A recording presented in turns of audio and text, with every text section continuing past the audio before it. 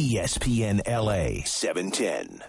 And welcome back to The Experience. I just got finished with a great interview with Dave Brown, founder of Indie Night Film Festival. And for more information, you can log on to indienightff.com. And he happens to know our next guest, L.T. Hutton, producer of All Eyez on Me, the true and untold story of prolific rapper, actor, poet, and activist Tupac Shakur. Directed by Benny Boom. Being released June 16th. Welcome to the show, LT. Hey, what's going on? What's going on? Talking to Dave Brown in studio, I just interviewed him, and he was like, of course, I know LT. He's my man. I was like, you have to stay. You have to stay and talk. Yeah, Long-time friends. LT has touched a lot of people in L.A. and Chicago. I mean, this brother's a producer, music, and now hitting the films. Man, I said, yo, I got to be here for this. 100%. Appreciate it. LT, tell us why you chose to take on All Eyez on Me. Multiple reasons. When I set out to do film in 1997, after Pac's passing, Pac's life was a beacon of light for us. And it was that, flash to go in to say, hey, we need to do something different. We need to, change and reevaluate our thinking and how we conduct ourselves in society.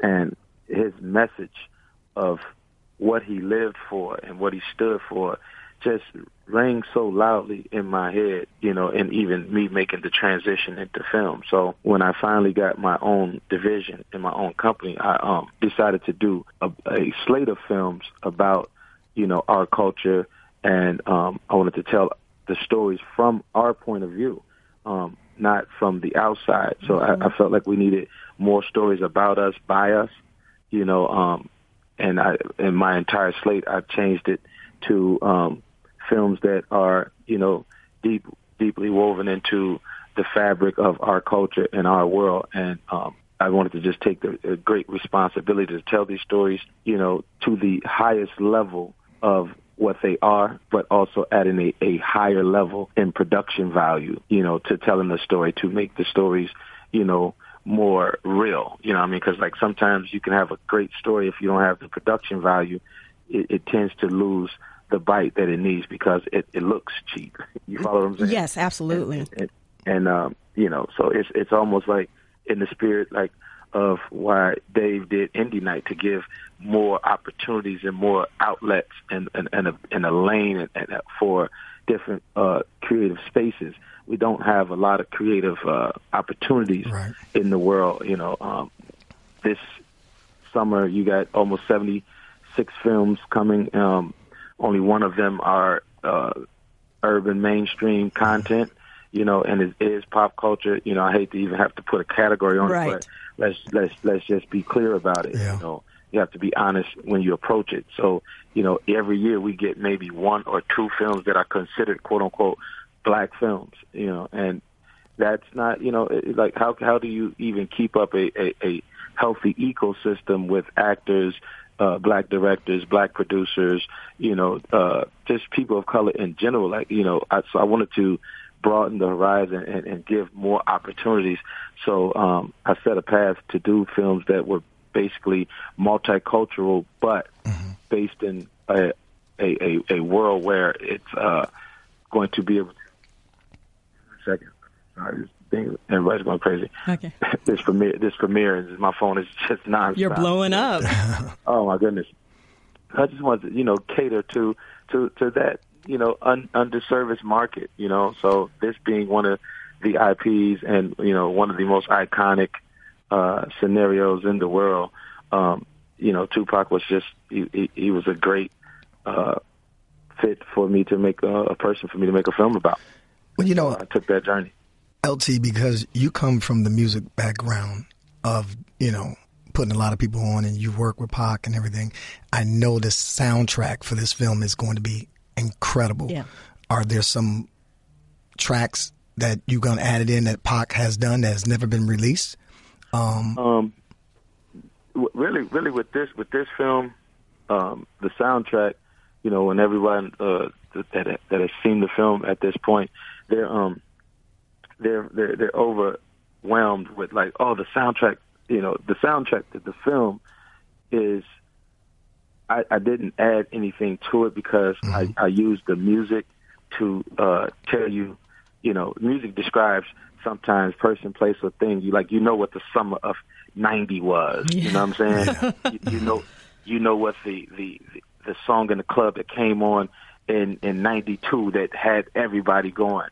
Right. So when Public Enemy plays, for a fact you're in the '80s, like '89. You know where you're at. You know what I mean? So when we're in the Bay Area in that Too Short, City of Dope, and all that plays, you know what I mean? So I use music as a kind of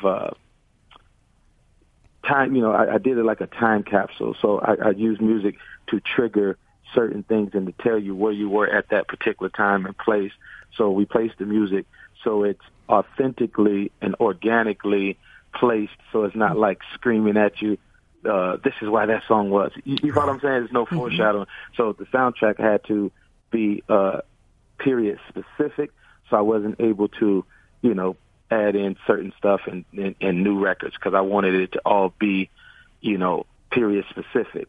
There will be a tribute album, after this to, for people that want to kind of pay homage to Pac. And we got all the new artists and a lot of different people in Pac's spirit that have made and turned in some incredible records. So that would be a tribute album. But as far as the soundtrack to the film, it's period specific. So, I didn't want to mess with it. So when you see it, you'll be like, oh, there's music. But the music, like, man, right. The music is heavy. The music tells a story in itself. That's why a lot of people go in, Breon and everybody like, oh my goodness, the music selection is crazy. You know what I mean? LT, can you talk about how you're talking about how you wanted to be, the behind the scenes and what actually took place. Can you talk about how you guys did that in the film and what makes this different? So here's the thing. I created the film in I call it the Holy Trinity, which is who Tupac was, who he wanted to be, and then who he had to be to survive the worlds that he was introduced into. So with that type of mechanism, I was able to find a through line, which is Pac's point of view. So I made the film in a way where you can argue with me, you can argue with another person on the staff, but you cannot argue with Tupac. So I created this thing called the Tupac Bible. And in the Tupac Bible, like I said, we follow the Trinity, who Tupac was, who he wanted to be, and who he had to be to survive the worlds that he was introduced into. So at each point of the film, you will find yourself with, okay, you'll say, that's who Tupac was right there. That's that. Mm-hmm. Oh, that's who he wanted to be right there. Okay, I get that. Then you'll say, oh, man, that's who he had to be right here because he got to survive that world. Meaning, a lot of times with this film, what I wanted to show, a lot of times we criticize people's choices, but never understanding what they had to choose from. Yes, you follow what I'm saying? Oh, so absolutely. You can't say that my choices are wrong if you don't even know what I had to choose from. So if I can show you the trajectory of this man and show you what he had to choose from, maybe you will understand him more and say, okay, well, that choice wasn't that bad because the other thing that he could have chose could have meant something detrimental to somebody or to somebody else. So it's just to give some understanding and compel, not excuse, but some understanding to why he did what he did and what set Tupac on that journey and what put the fire in him to have the work ethic that everyone talks about. So for me, what makes this different, I told it from a place where it was about the biggest point of view of all, which is Tupac's point of view. That's how I was able to feel confident in the title Tupac, the Untold Story, because a lot of times in biopics we add our own character and we add in things that we think that people will want to do, and then we over fantasize, certain scenarios, and then the other scenarios we over romanticize those. So you just end up with a piece that seems like it's unreal, and that's the last thing you want to do with a biopic is make something about a real person feel unreal. you know? Yeah, Right. absolutely. Right. And me and Dave, we were talking about that previously, about how you are able to portray, the stories. There's always another side to a story. Right. And how are you able to portray that on film to bring out, the truth of it all? Here's the thing. Like I said, the discipline to stay within what did Tupac say? Because the other sides of the stories are added in to have the opposition. So what I did was, I don't want to tell the movie, but I created a framing device where I had the actor Hill Harper played this character where he became the opposition in an interview type of setup. You follow what I'm saying? Mm-hmm. So at each point in the story, when I was needing to have a question answered or the other side told, Hill would trigger that with asking the question as from the perspective of the other side, and then Tupac would have to answer that. So you got both sides of it. And then, and for me, like I said, it's not a bunch of stories about what people thought Pac was. This is what, like when you, as you seen in the movie where, Jada asks him, you claim to be a player, but I effed your wife. What is that? What kind of lyric is that to say about this man's wife in a diss record? Mm-hmm. He explains in his own words, like I said, this is the Pac POV part of it. I wouldn't make up the answer to that. Yeah. I went to Pac's actual dialogue, why he felt the need to put that in there, and it's documented. So I used his exact words from why he said he was mad and why he wrote that part, and I put that as his answer, to the Jada character in that scene. So that scene is very powerful, and people are like, man, that's great dialogue, and it's like, but it sounds real because those were his exact words. So I created a system where, and I did this throughout the film, where I created a system when we needed things answered, we asked Pac, from the Tupac Bible. And we would scroll through and we found the answers to the questions that we asked in the film. And with that type of trajectory, you cannot go wrong because we're following Pac's point of view. So we get both sides, but the main voice in it is what Tupac said. And that keeps it honest and true to the meaning of, what we're trying to do in telling the Tupac story. LT, you said Hill Harper.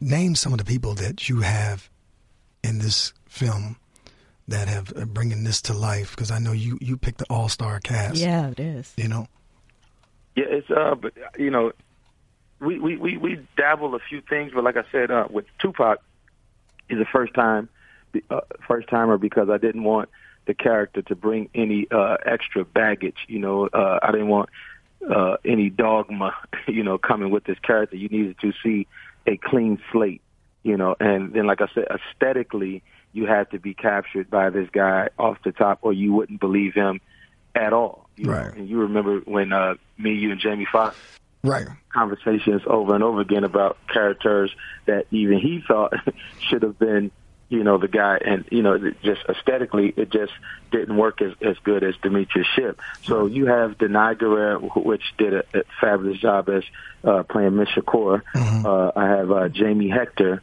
playing Matulu Shakur. There's appearances from Clifton Powell. Hill Harper is in the film. Cat Graham is in the movie. Annie. Who else?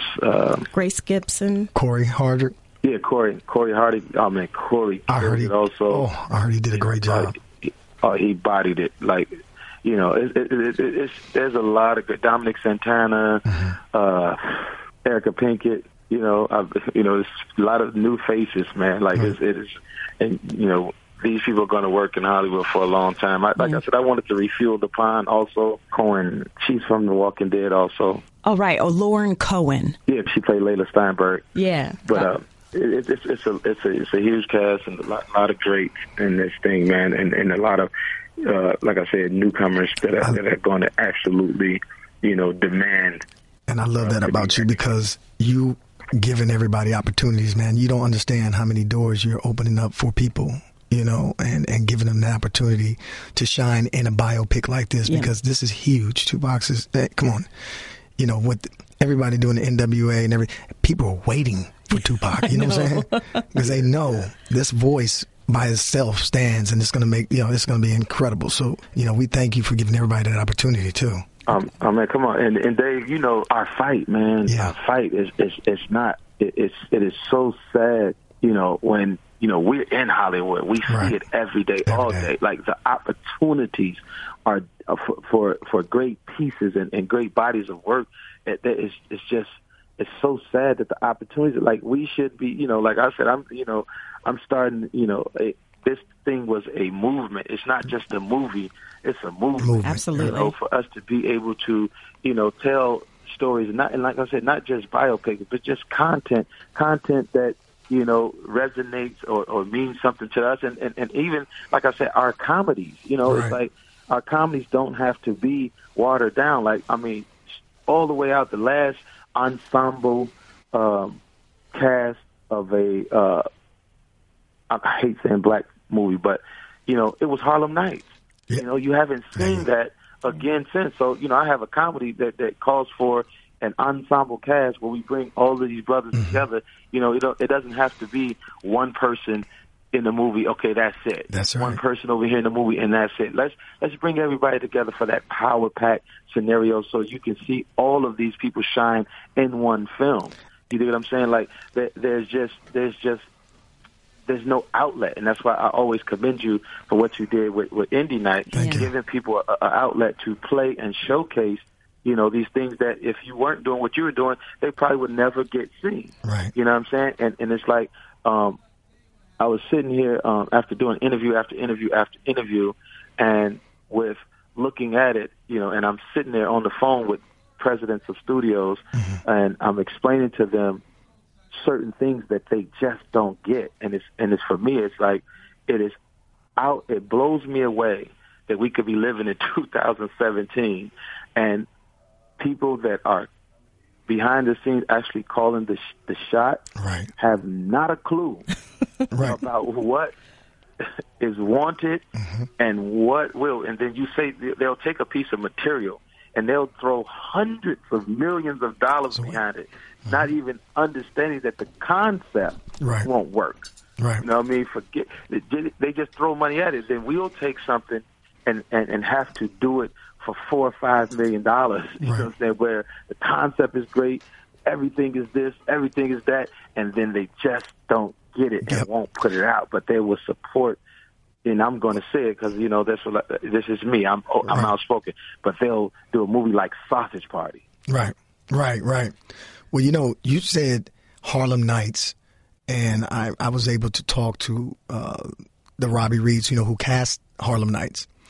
And she was talking about how hard it was for Eddie Murphy to get all these comedians. You know how many Eagles was in that movie? You know, a lot. Together. But he did it, and it hasn't been a movie like that in a long time, you know? And so this is what it's all about. You're right. It's our community. And I wanted to just champion that, you know, and like I said, in the spirit of, you know, doing these type of films, and that's why it's so important that we support, you know, our films. And that's why, you know, you probably heard me say things about some people who were, you know, being negative against, you know, the one scenario that we have all summer. We have nothing else this summer, really, you know, and, you know, to speak anything again, like, we got to support. And we have to, you know, I'm not personally, you know, I'm trying to start the movement where I'm not going to ask for a seat at the table anymore. I'm just going to get my own table and put chairs there and make my table better than that table. And that's what we were talking about, is that this whole community is a community of people, and that's what Dave's doing with Indie Night, and you create your own lane. Yeah. Absolutely. LT, can you talk about Demetrius Shipp? As an actor, he is playing Tupac. How did you go about having him express this in a way that it's not him trying to act like Tupac, but him being Tupac? That was the most important thing, you know, in the casting process. And like I said, I even had experience with Dave and them, and Fox about, we went back and forth because it was more to it than just looking like him. Of course, looking like him is essential with a film like this, because if you're not blown away aesthetically, it's going to take you a while to get into the character. And like I said, with Hollywood, they, actually was trying to force me to use a light-skinned Tupac that, and it's like, listen, all black people don't look alike. Right. Okay, so at least you can do is get close to the skin tone. You know what I'm saying? Yeah. Like, there is a difference, between, the shades. So let's be clear with that. So, especially someone who is as well known as Tupac. Yeah. It's like, it's almost like taking Jesus off the cross and putting him on a circle. You know what I mean? It's like, you can't do that. People are going to call it out instantly. Like, Jesus was on the cross. He wasn't on the circle. So if you see a Tupac character, you're gonna know off the top if he looks like Pac or don't. You'll get it instantly. But people would have been protesting if you cast it that way, right? I mean, I know that, but they didn't know. This is what I'm saying. That's what I'm saying. These are fights like people have no idea. Dave, you do, and listen, you will be surprised what Hollywood thinks and how they like to try to portray us. That's what I'm saying. That's why it's so important to have people like us in there fighting for the protection of these scenarios. Like I said, when you watch Aaliyah, right, Timbaland was about 80 pounds in that movie, and he was a skinny little light-skinned guy. And they said, Timbaland. And everybody's like, what? That's like, Timberland.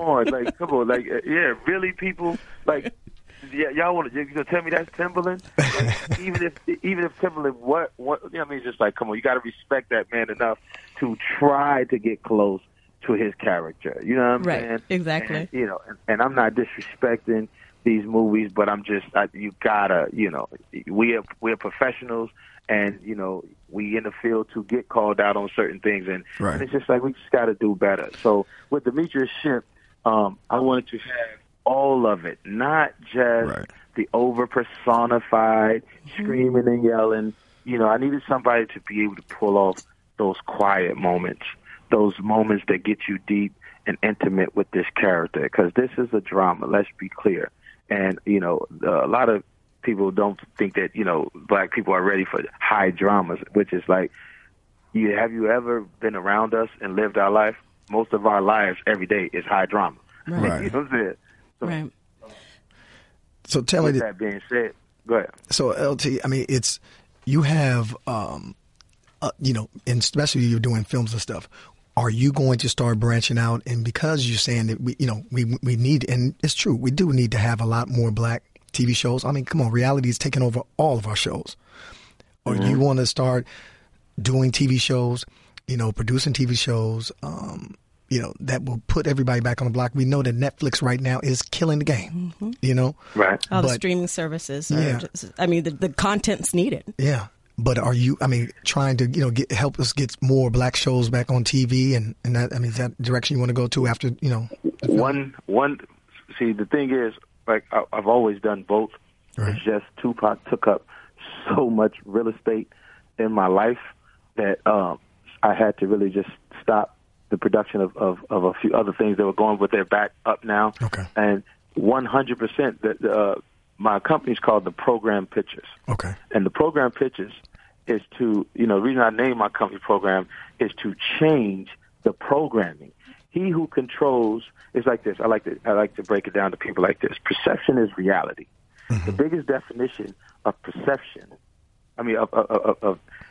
perception is reality. The biggest definition of perception is visual.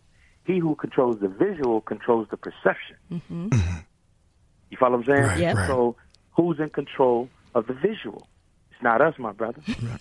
That's true. You know what I'm saying? Yeah. So I wanted to get control of the visual so that, in the perception, it is not so easy for you to be able to take a young kid with a bag of Skittles and an iced tea and make him a thug and a gangbanger just because the perception has been controlled and programmed into so many minds, so many people's minds, that it's easy to turn a kid, this is a teenager, into a thug just because of the output of things that we put out there. You guys are following me? Yes. Right.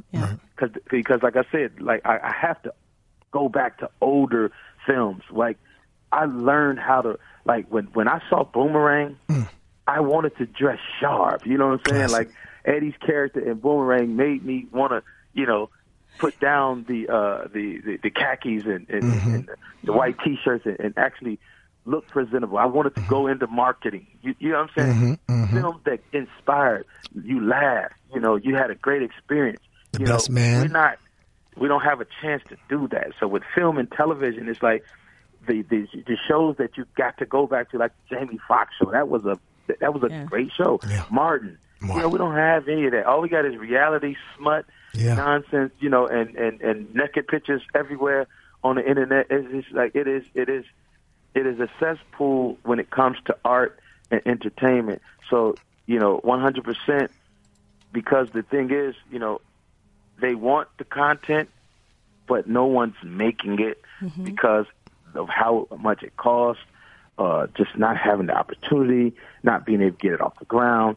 So with me being able to have now completed some of the big production things, I'm able to say, okay, you don't want to make the content, give me the budgets, I will. Okay, give me this, and then I'll be able to open that door and say, hey, these people over here, you're not even looking at these people. These people have great projects and great ideas. You never heard them because they can't get into the office. Right. I'll go find them. Boom, you have that. You have this. And go ahead. Flood the world with a whole new imagery. And, so to answer your question, man, that's what I'm doing. Film, television, just content curation on the highest level. Absolutely. And I intend to have a run, With Tupac, who do you think today is, I guess, running in his shoes and talking about social issues and getting the meaning out behind our societal problems? Sad to say, I really can't give that to, quote unquote, just one person. It would have to be a multitude of a couple of people, but no one quite like Pac at this particular moment. They're dealing, but not as brave as Tupac, and for a lot of different reasons. The world is a little bit more political now, and a lot of people want to play it a little safer. That's what I really, really respected about Tupac, is he didn't care. Fearless. Really, he was fearless, and because nothing was going to deter him from saying what he said. What I mean? Like, he said it with no filter, and whatever repercussions came, he just dealt. A lot of times now, people, you say one wrong thing out of context, you're losing your job on the radio, you're losing your TV station. They're coming for you in every way. It's almost like freedom of speech. Where like, you really can't say how you feel. You have to watch almost everything you say, especially with the social media. A lot of artists, are bound, to certain things and really can't break out and speak up because they're worried. The companies that they're with or signed to, or even in their hearts, they're scared of some of the backlash. And so I can't really name one person. But there is a couple of guys that I do give nods to, what I'm saying, of trying to be that, but I can't really say anybody's doing what like Pac did. Dave, what about you? I think I'm more on the artistry just across the line, whether it be rappers, or actors, and everything like that. I think we need to, I don't think we do enough of it. We don't come together and think about how we can branch and really take on, because look at we have to really try to redefine what Black Hollywood is. How many people know what NAACP is? These kids don't even know what it is these days. You know what I'm saying? Yeah. And we have to really, we have to make more noise, because at the end of the day, I say social media, as I said earlier, is taking over. Yes. These kids don't know how to communicate. But I feel that what you guys are doing is bringing the content to the masses that it is opening up minds. Just like I was telling Dave here, why I love my show so much is I'm able to bring issues out and present it in maybe a sports format or on this sports show and make people hear it. because they wouldn't be open to it, hearing it otherwise. So through your content, you're able to explore different thoughts, different ways to bringing an issue to light. Yeah, cause you understand when you get to the point where, you got actors that have been working on their craft, sharpening up their tools for years, and they get overlooked because they go with a person in the film who has more Instagram followers. That is crazy. That is hard for me. That I actually see that, and it's gut wrenching. And it is such a terrible space now where we have to jump out and try to compete on something that's I call Instagram, it's monopoly money. But in that perception, like I said, perception is reality. So people, they get looked over. I mean, great actors and actresses get looked over for somebody that has a bigger Instagram following. And it's like to really make content on Instagram followers and likes, that is the wrong way to make content. And I don't care who gets mad. Like I tell people all the time, like, they say, well, you've been in it a long time, and how long I said, I'm here until they, even if they try to blackball me, I'm trying to take that out of the system too, where that's what I'm saying. Like, we have to have, when I talk to Dave and everybody, my biggest mission was, I said, you can have everything else. I want the power in Hollywood. I want the power to be able to say, no, I'm not going to follow these trends. Right. We're going to make great pieces of art. It's like I said, the reason why I said, like, well, we need to do this movie. No, I'm focusing on stories from us.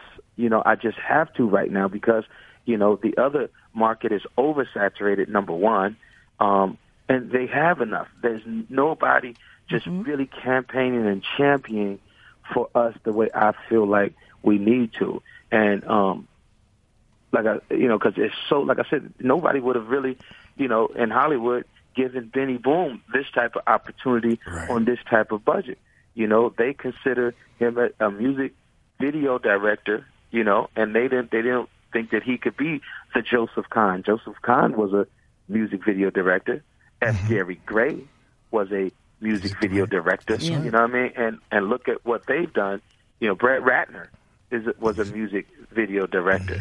So it just takes someone who has vision and the know to say, okay, we're going to bring more people into this pond. It's like Hollywood was a pond that everybody fished from, but it was never restocked, so to speak. You know what I'm saying? So it's like, it is such a small pool that it's like, who's going to change it? Who's going to bring, new Hollywood? Not I don't even call it Black Hollywood. I just say new Hollywood, meaning Black Hollywood. But new Hollywood is coming at a great rate, and every film doesn't have to be, Marcus Garvey. You know what I'm saying? Right. There is comedies. There are, other stories. Every story doesn't have to, we shouldn't have the limits because, like I said, where's our 300? You know what I'm saying? We should be able to make a 300, without people saying, why would they try to do that?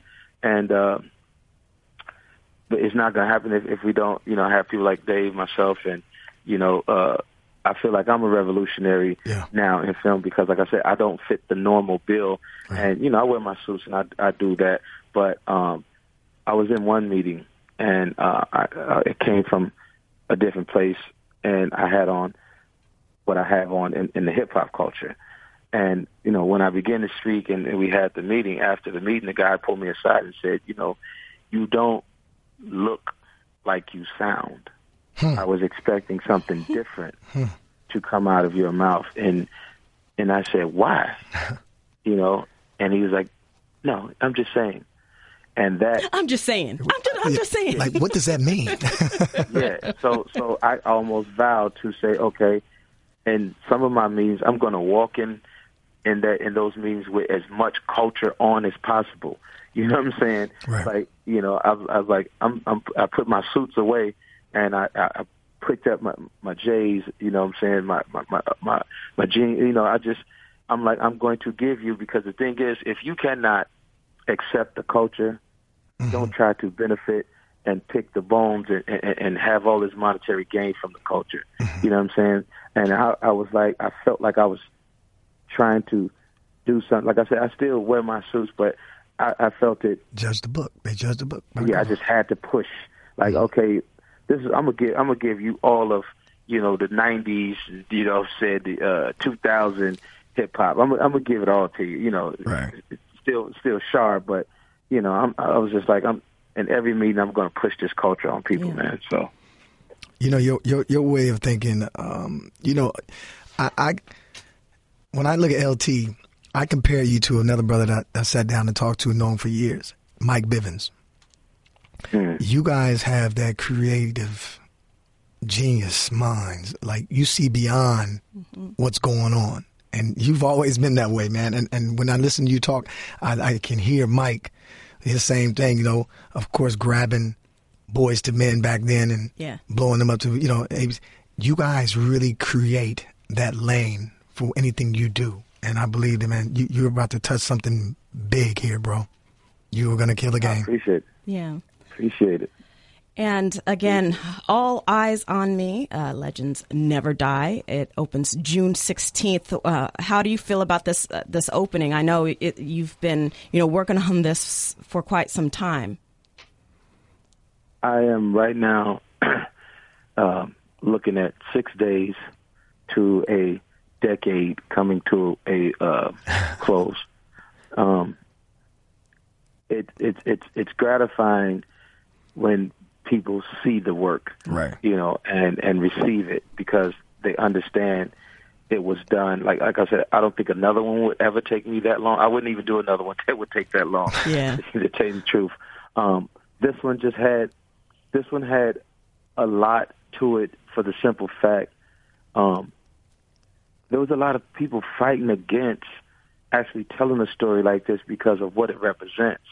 And what it represents, you know, to a lot of people now, and I'm like, I keep explaining to people, like, oh, I haven't had a moment to even take it in, because, you know, I'm in a constant fight with just, you know, you still don't know how they play it going to play it at the theaters, even though we have a super wide release. We have over 3,000 plus screens, and they're adding more, because they still did not get the magnitude of what this is. You have white people that are 65 years old, you know, and they're walking up to me and saying, thank you for making this movie, because they were Tupac fans when they were 40-something. Right. You dig what I'm saying? Yeah. So then I have my daughter's friends, you know, when they were, some of those kids are like 13 and 14 years old, you know, and they're wearing Tupac T-shirts, and I'm like, what do you know about Tupac? He's this, right. he's that, you know.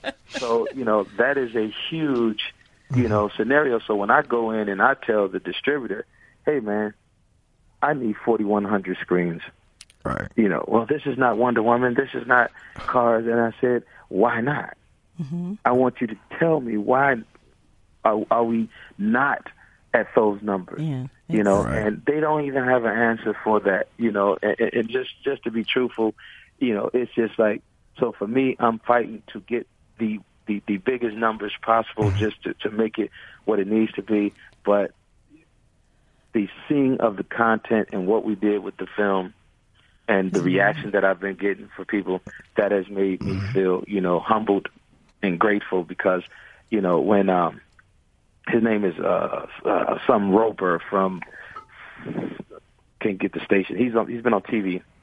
I'm from Chicago originally. He's been on TV for, you know, years. So when he walked in the studio and he broke down to me what the movie was and what he took away from it, and he hit so many points that I had been in the editing room arguing with the studio and different people for these points to be in the film, that they said that nobody but me would get it because I'm too close to it, and, you know, all the nonsense that they say.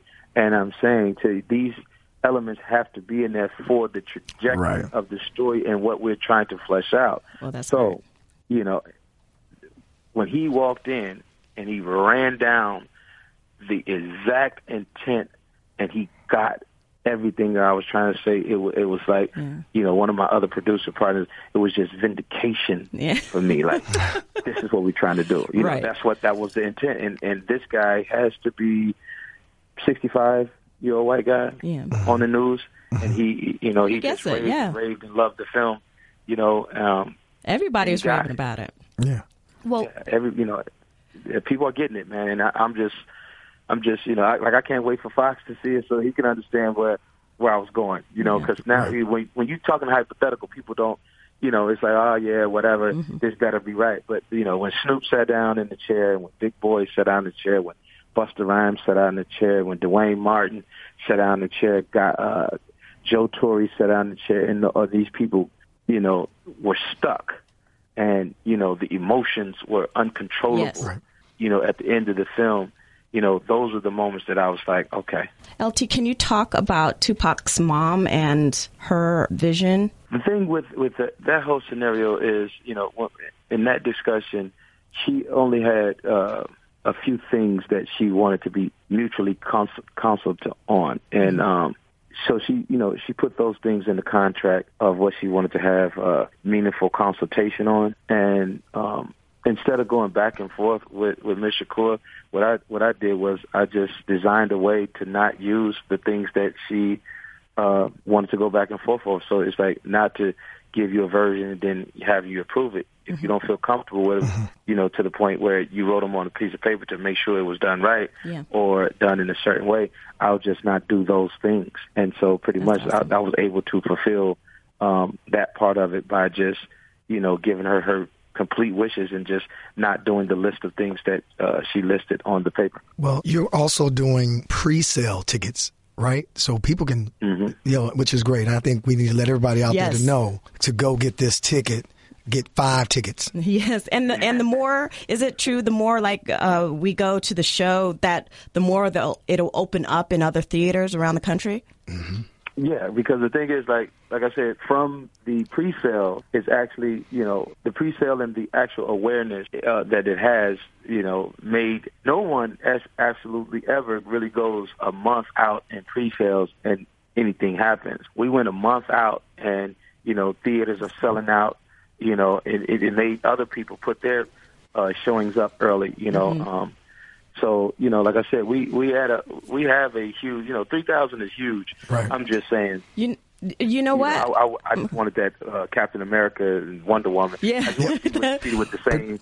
Yeah, you know, that's more of just like, hey, listen, don't put us on 3,000 because you think it's urban. Like we get down, you know, this film, you know, pray to God that it does what everybody says it's going to do. LT, what about showing your film at Indie Night Film Festival?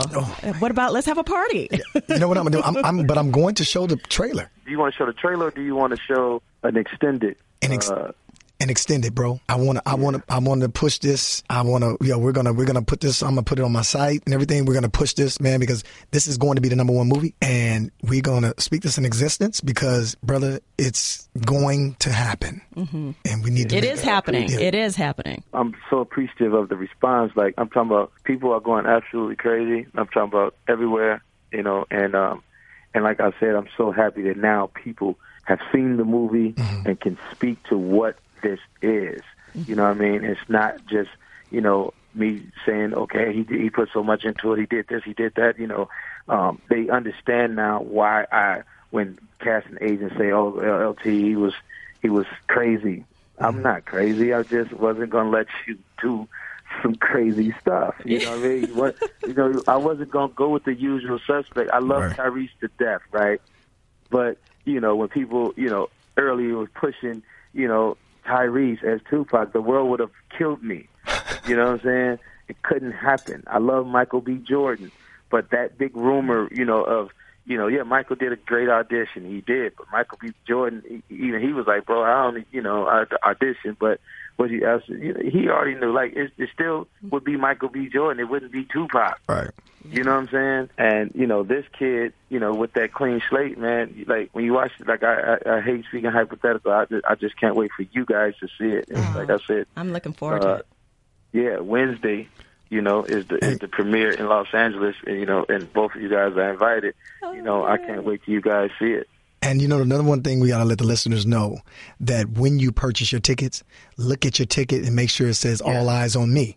Because at the end of the day, they will do that shady stuff. Yeah. Where they'll give you another ticket for another film. What? We're just getting credit for it. I've been telling people, make sure your ticket says All Eyes on Me. Mm-hmm. And I did a buy out the theater challenge because me, mm-hmm. I'm hard on our people. Yeah. You know what I'm saying? We buy these bottles and we buy these clubs and all that. Yep. Go buy a theater. You know what I'm saying? It's less than what some people spend at the club that night. Right. Do that. Go buy a theater out. You know what I'm saying? Producer L.T. Hutton of All Eyes on Me, the true and untold story of rapper, actor, poet, and activist Tupac Shakur. Definitely look forward to seeing the film, and it's been great. And founder of Indie Night Film Festival, Dave Brown, co-hosting with me. Yes, thank you, my man, D. Brown. Always. D. Brown is a veteran out here, man. You know what I'm saying? Yes. He's been in the game for a long time, and so we see what we see. And like I said, for me, I'm not, the guy. It's 2017, and my thing is, I'm not begging for a seat at anybody's table. It's like we taking excuses out and we getting it done, and we're gonna create opportunity. Like I said, even the program pictures. My app, my actual digital space now is like a Netflix. I'm doing digital distribution. There you go. The program picture, is its own distributor now. Is going to turn into a studio. I've done multiple deals where I don't even have to go to majors anymore. That's great. We go straight to the theaters in different scenarios. So I'm just creating that arm and that extension to say, we don't have to beg for anything. Right. Let's forget about it. Let's take it. Let's create it. You're right.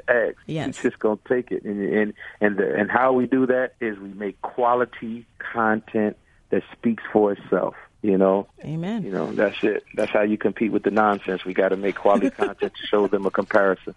So great. Well, we hope to get you back on again, man, to talk about the after effects, because it's going to be a tsunami on June 16th, and we are, which is Tupac's birthday. Exactly. That's right. Right. That's right. 46th birthday, and I did that on purpose. Yeah.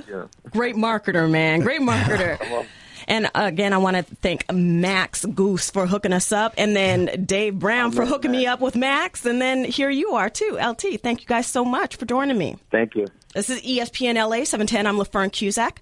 For more information, please log on to ESPNLA.com or check me out on Twitter at LaFern Cusack. See you next week. ESPN LA 710.